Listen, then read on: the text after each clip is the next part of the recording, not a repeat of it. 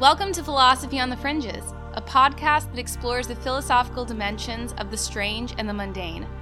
We're your hosts, Megan Fritz and Frank Cabrera. On today's episode, we're talking about New Year's resolutions, what they are, what they have been, and why we're so bad at keeping them.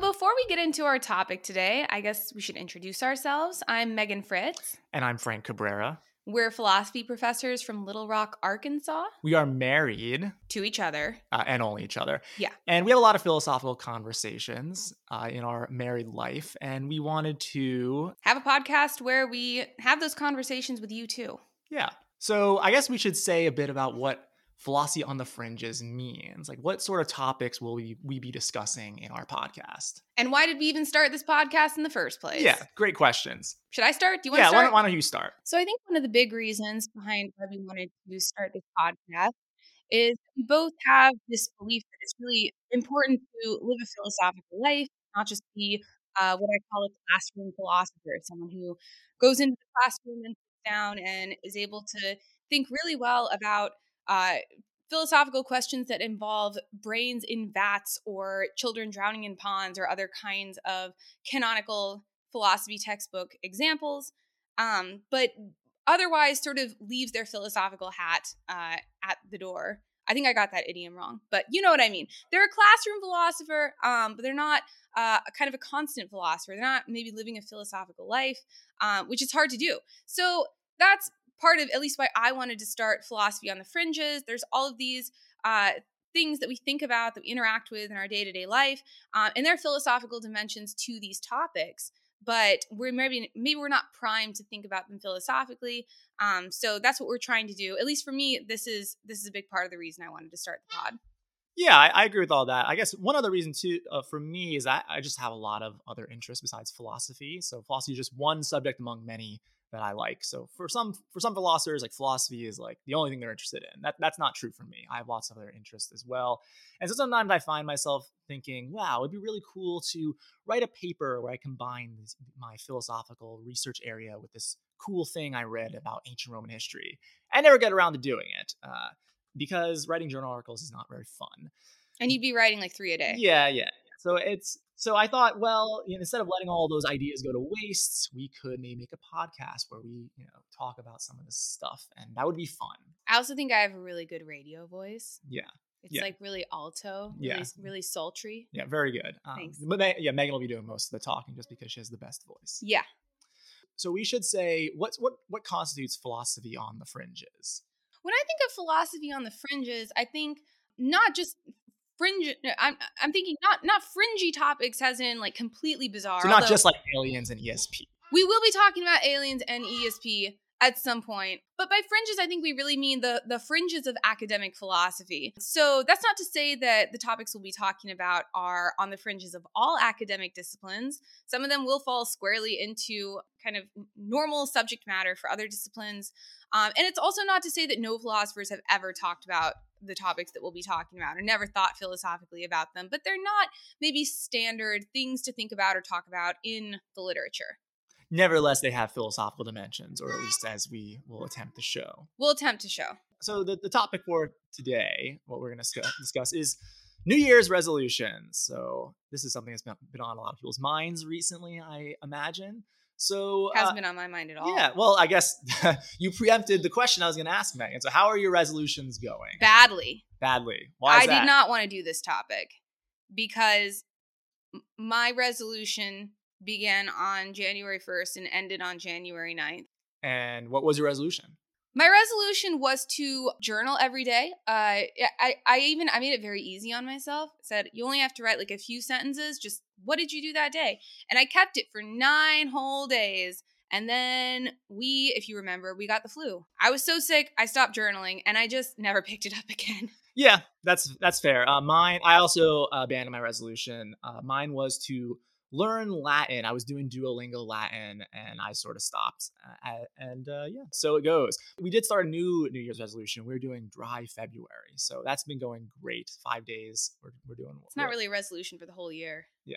We'll see how it goes. Maybe by the end of this podcast, we will figure out why we failed to adhere to our resolutions and how we can Our do failure better. can be your gain. How we can do better. So before getting to the philosophy, I did a little background research. We'll start with some background facts. We like to be empirically informed here on Philosophy on the Fringes. At least Frank is the facts at least guy. I do. I will be restraining Megan's freewheel and speculative ways. Frank is the facts guy. Yeah, I like facts. So the phenomenon of making a New Year's resolution is pretty common. It's around 40 to 50% of Americans do this every year. Most popular ones are ones you probably already think: improved fitness, improved diet, or improved finances. But the one thing that's jumped out at me that was pretty interesting when I looked at this 2023 survey was that the top one was improved mental health. So that's pretty new. That's the top one for this last year. For this year, for this year, the top one is 2023 is improved mental health. So 45% of people have that as their top priority. Gen Z has that. 50% of them have that as their top priority. Oh, bleak. So yeah, improved mental health.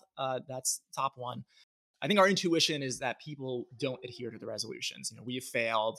That seems pretty intuitive, but actually people do a little bit better than you might think. So I looked this up. I looked at some journal articles on this. There's not too many, but it looks like 40% of people after 6 months are still adhering to the resolution. So that's not that bad. 40%.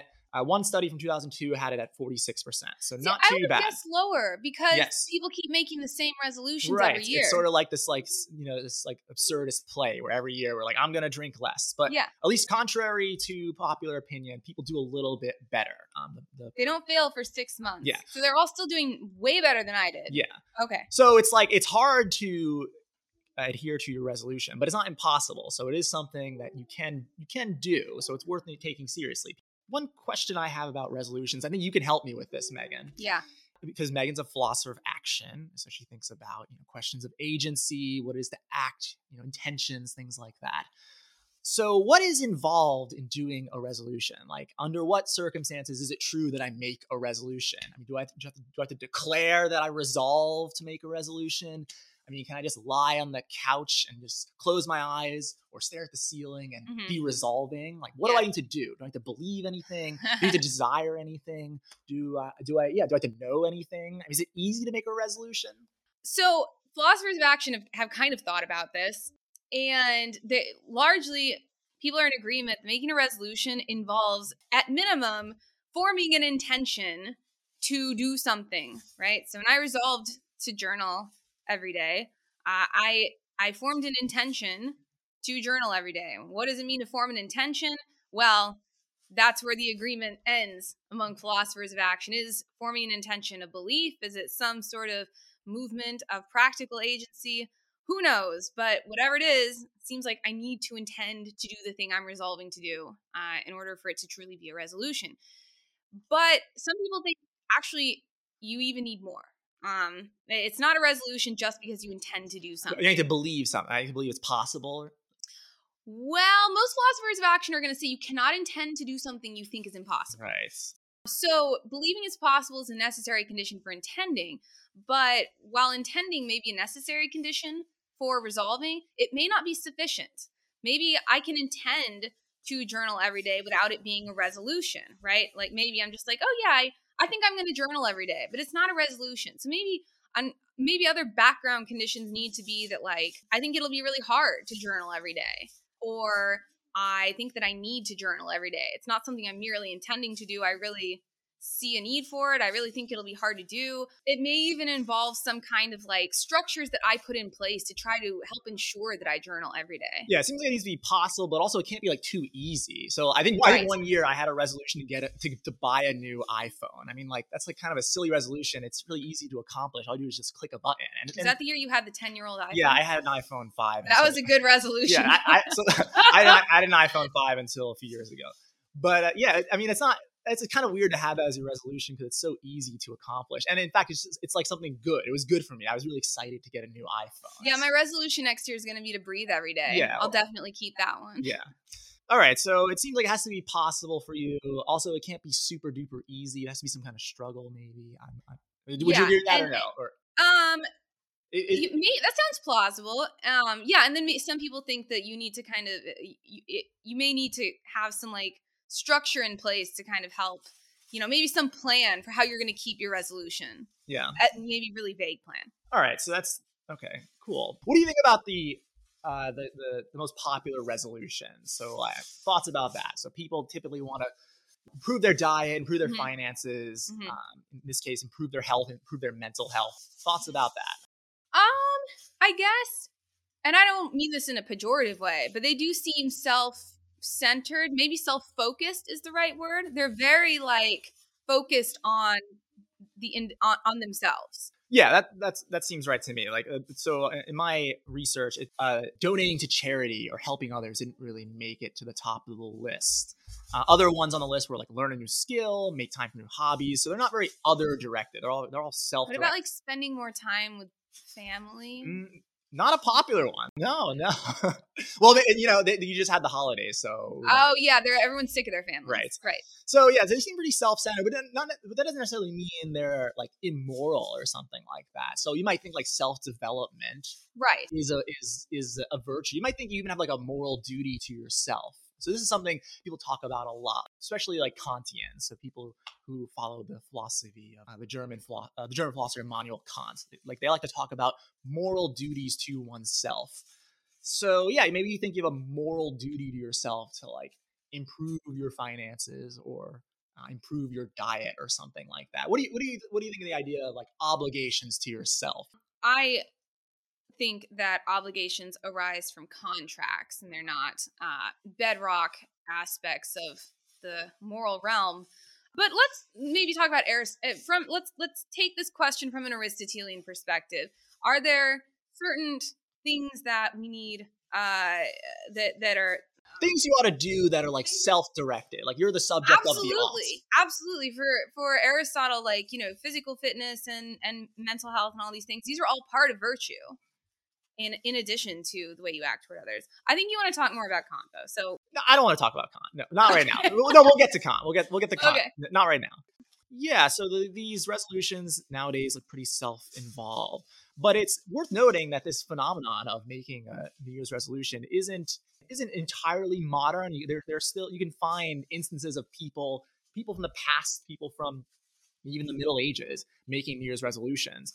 So I found one interesting example of this. So this guy, Gregorio Dotti, who was a Florentine merchant who lived in the 14th and 15th century. So he kept a secret diary where he made some resolutions on January 1st, 1404. And so his resolutions were a bit different than the ones we see. So what he was resolved to not work on church holidays, to give more to the poor and to pray more, and importantly, to keep Friday as a day of total chastity. So those were his resolutions. And he, in fact, he used some financial disincentives to ensure that he adhered to his resolutions. When he failed to be chaste on Fridays, he would donate to the church. That's the kind of thing when I'm talking about little structural strategies for keeping your resolution. So here's a question for you. Do you think that Gregorio's secret diary had a little heart-shaped padlock on it? Yeah, so he didn't want. I think he was married a bunch of times, so he didn't want his like 15th wife to find it. Yeah. By the way, I learned of this guy from the medieval podcast. So Danielle Cebulski, she did a podcast on this guy. So highly recommend if you want to learn more about Gregorio Dotti and his New Year's resolution in the 15th century. So that's a different kind of New Year's resolution. We see one that's Those are some good ones. yeah, they're other directed. Interestingly, I think a lot of people forget this, but Friedrich Nietzsche, right, the 19th century German philosopher, he made a very famous New Year's resolution in his work, The Gay Science. So this is that passage where that idea of amor fati comes. So he says, for the new year, right, I will do this amor fati thing. Let that henceforth be my love. I do not want to wage war with the ugly. I do not want to accuse. I do not want to even accuse the accusers. Looking aside, let that be my sole negation. And all in all, to sum up, I wish to be at any time hereafter only a yea sayer. So Nietzsche, he resolves, right, to embody this amor fati, right? What is amor fati? You know more about Nietzsche than I do. What does he mean by amor fati? Oh, the amor fati, the love of fate. So he's resolving to just love whatever happens to him. To yeah. That seems like a really easy resolution to keep. That seems like cheating. I mean, I guess you could fail in some other ways, Yeah, right? I You guess. could Okay, right. I guess it is hard to like you stub your affirm the bad toe. stuff, right? He accidentally cuts half his mustache off. You know, he's pissed. Yeah, but he wakes up and he's like, ah, yes, I love this. I'm keeping my New Year's resolution. Yeah, it seems like an easy one. I guess he cracked the code for making a good but easy to keep New Year's resolution. Yeah, so why are our New Year's resolutions so hard to keep? So let's do some armchair psychologizing. We like facts here and philosophy on the fringes, but also we like to play armchair psychologists and armchair sociologists from time to time. Who doesn't? Why are they hard to keep? I mean, there's an obvious answer here, right? Which is that if you are New Year's Eve resolving to do something, or New Year's resolving to do something, it's probably like a thing that's not super easy to do, unless it's your iPhone resolution. Yeah, so they're usually pretty difficult. I guess sometimes we might realize we're too ambitious. I think sometimes we also just forget. Like people forget about their resolutions. Like, oh yeah, I was supposed to be doing that. That's why I failed. I just forgot. Yeah, on New Year's Eve, there's all of this romance. You know, it's sort of a romantic, capital R romantic time. Got caught up in the moment. I didn't know what I was doing. Yeah, it feels like a blank slate. You know, it's even though it's really just an arbitrary day. We mark it out as the start of a new year, so things feel fresh. We have a blank slate.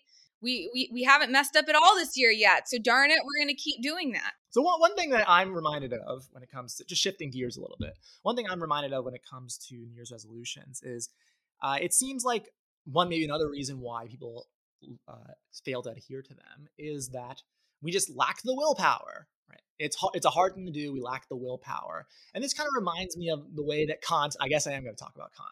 This kind of reminds me of the way that Kant talks about morality. So if you're familiar with Kant, he thinks that morality and what the moral life chiefly involves, what our moral experience is about, is that it's a conflict between our sense that we ought to do our moral duty and our desire to act on our own inclinations or to be selfish or self-interested. So we're pulled in two directions. We want to do our moral duty on the one hand, but also we like to satisfy our own desires, and those come into conflict. What it is to be a morally good person is just to grit your teeth and rise above your inclinations and act on duty and on your sense of moral duty. And so, yeah, that can be really, really hard. But maybe we think about resolutions in like a similar sort of way that we're pulled in multiple directions. I want to act on the basis of my short-term interests rather than my long-term interests. And I just got to grit my teeth and rise above my animal instincts and do what's best for me in the long run. The willpower. We don't all have that. So for Kant, failing your New Year's resolutions is like really bad. You're like an immoral person. Well, yeah, Kant had self-development too as one of his little duties, I suppose. Right? So that's how I tend to think about it. But I know that's just one model of thinking about practical reason. And Megan doesn't really like Kant that much, so I guess I should let her say how she would like to think about the New Year's resolution phenomenon, our failures to adhere to our resolutions. I presented one picture, but that's not the only picture. Kant is fine. I'm not sure he's the most helpful for thinking about our difficulties with keeping our resolutions necessarily. As you may have guessed, I think that Aristotle is actually going to be a little more helpful in this area. Yeah, I guess that. Yeah, so Aristotle has categories for agents who are bad at doing what they resolve to do. And he also has a category for agents who are good at, they do what they resolve to do, but they kind of have to fight, like Kant might say, against their inclinations for in order to achieve that. So people like me who have already failed their New Year's resolutions would fall into the category of what Aristotle calls the acratic person. They're acratic people. I'm acratic. I display acrasia, which is the inability to do what I'm trying to do. I know what I need to do. I know what the virtuous person would do. People usually translate as weakness of will, right? Weakness of will. The weak-willed person, yeah. It's sometimes translated as incontinent person, but that has different connotations in our English We today. sell stuff in Walmart to deal with that. Right. Yeah, so the weak-willed person, or the acratic person, yeah, acratic's the Greek word, basically just means weak-willed. The weak-willed person has, a weak will. They will to do something, namely what the virtuous person would do, and then they just can't do it. They cannot bring themselves to do it, or maybe they do it for a while and then they just fail. And then there's this other category of people, what he calls the encratic person, or the continent person, who knows what the virtuous person would do and is actually able to do it, but they have to fight against their emotions or their desires. They don't really want to do it, but they are able to make themselves do it. For Aristotle, both of these people are actually they're not doing great. They're not optimal. So for Kant, that second person, that's the person who's doing well. But for Aristotle, that's not the case. Yeah, right. So Kant he thinks that if you rise above, you have these competing inclinations, you rise above them and act on duty, you did something good, right? That is a morally worthy action. Right. Aristotle's going to disagree, right? Yeah, I mean, Aristotle thinks that if that the virtuous person, they don't need to grit their teeth to do the thing the virtuous person would do. They're doing it by nature. It's coming naturally from their virtuous nature. So Kant really likes the struggle, but Aristotle doesn't. Yeah, I mean, in some ways, Aristotle might think that the whole concept of New Year's resolutions is just kind of to praise the merely continent or the encratic person. Right. This is bad, right? Because now we're valorizing and encrasia, Yeah, being merely continent. Exactly. Yeah. So necessarily, when we do New Year's resolutions, right, we're suboptimal according to Aristotle. We should just be virtuous. We should be continuously improving in virtue. I should just be virtuous. That's really hard to do, though, right? So I don't know. I'm not sure how good of a bit of advice that is. Oh, by the way, I should mention we have a guest with us, our baby girl Theodora. You might hear her in the background. I'm going to try to edit her out, but she might be. We can't edit out all of it for sure. She'll be opining from time to time on these topics too. So there's another dimension to Aristotle that I should probably mention on this. So some New Year's resolutions may be resolutions to do things that that are even harder than a normal resolution. Like maybe, so you said quitting smoking. So smoking is, I mean, for most people who smoke, there is like a chemical addiction there.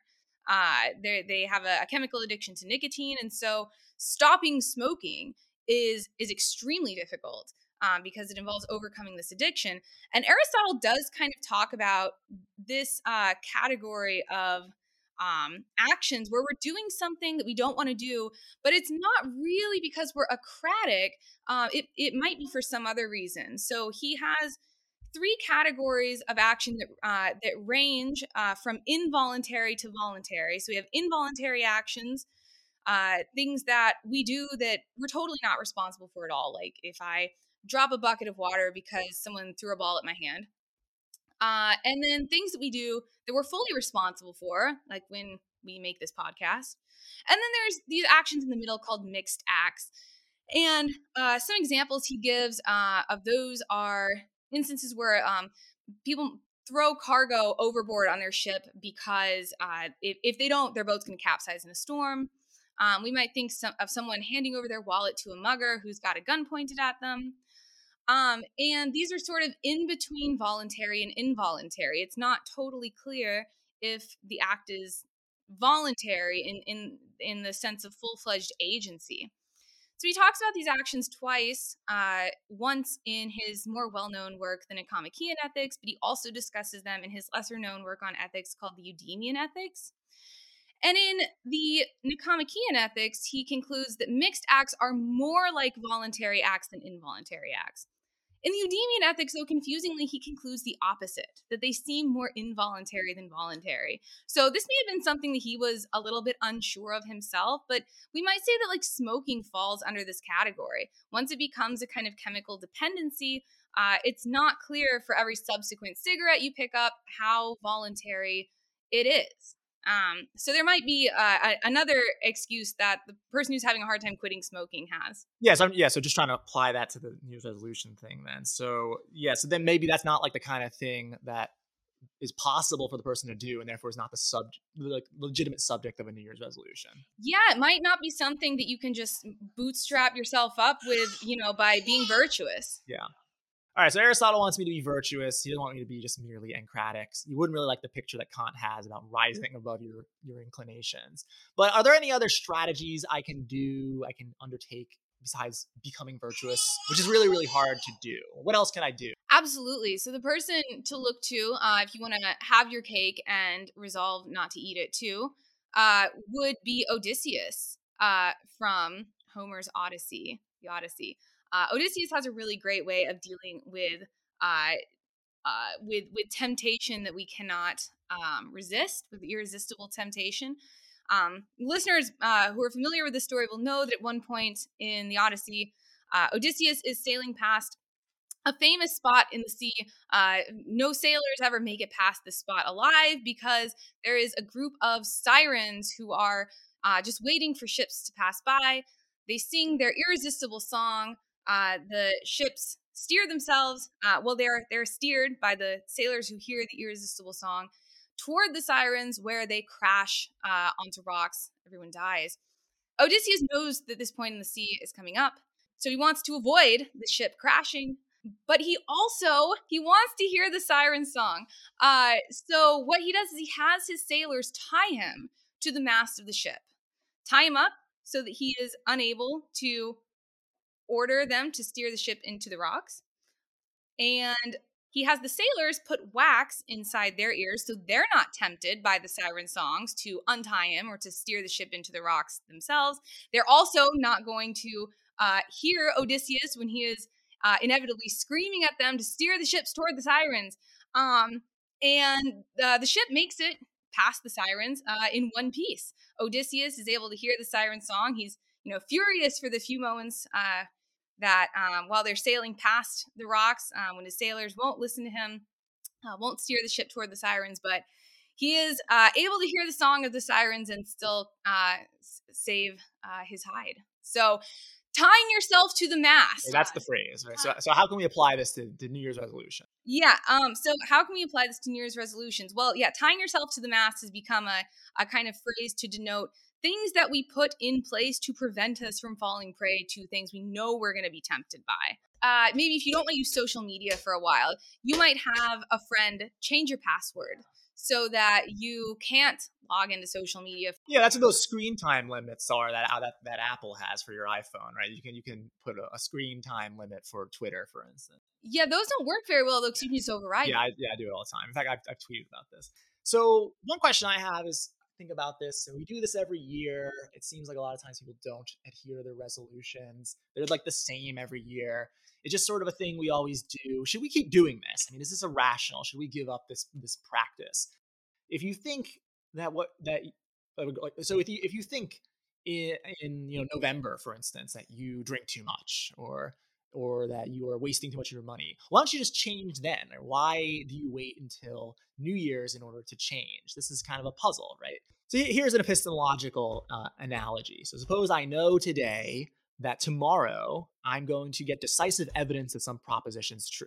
I know today, it's true that I know today, tomorrow I'm going to get some decisive evidence that something's true. Maybe the Oracle of Delphi says that I'm the wisest person in the world, and they tell me that tomorrow I'm going to get evidence of this, and they don't give me the evidence now. I should trust the Oracle, right? They're always right.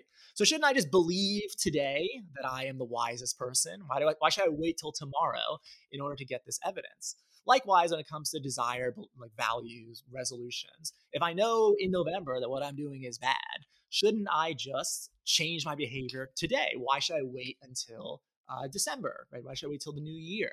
Right? I think this is a common complaint people have about this practice. Is it irrational to engage in the practice of making New Year's resolutions? Well, people want to keep doing the thing they're going to resolve not to do through the holidays. So it's just more weakness of will. Right? Yeah. It's a last hurrah kind of thing. Yeah, they want their feast day before the famine. I see. Yeah, okay. I guess I can buy that. One other reason I guess you might want to keep this practice is just sort of like it's a nice ritual, I suppose, right? So the cynic says, we shouldn't do this. But it's a nice ritual. Everyone bands together to do, or at least 40, 50% of us band together to do this. We're focusing on making ourselves better in certain ways. That's cool. It's an act of hope. Yeah, there's not a lot of rituals like that that a large amount of people from diverse backgrounds get on board with. So I'd want to keep that sort of thing, just because rituals are cool. We don't have a lot of ceremonies like this.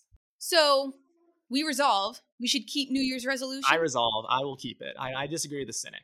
I mean, I'm probably not going to keep my resolutions, but we'll keep the ritual. We resolve to keep resolving. Yeah.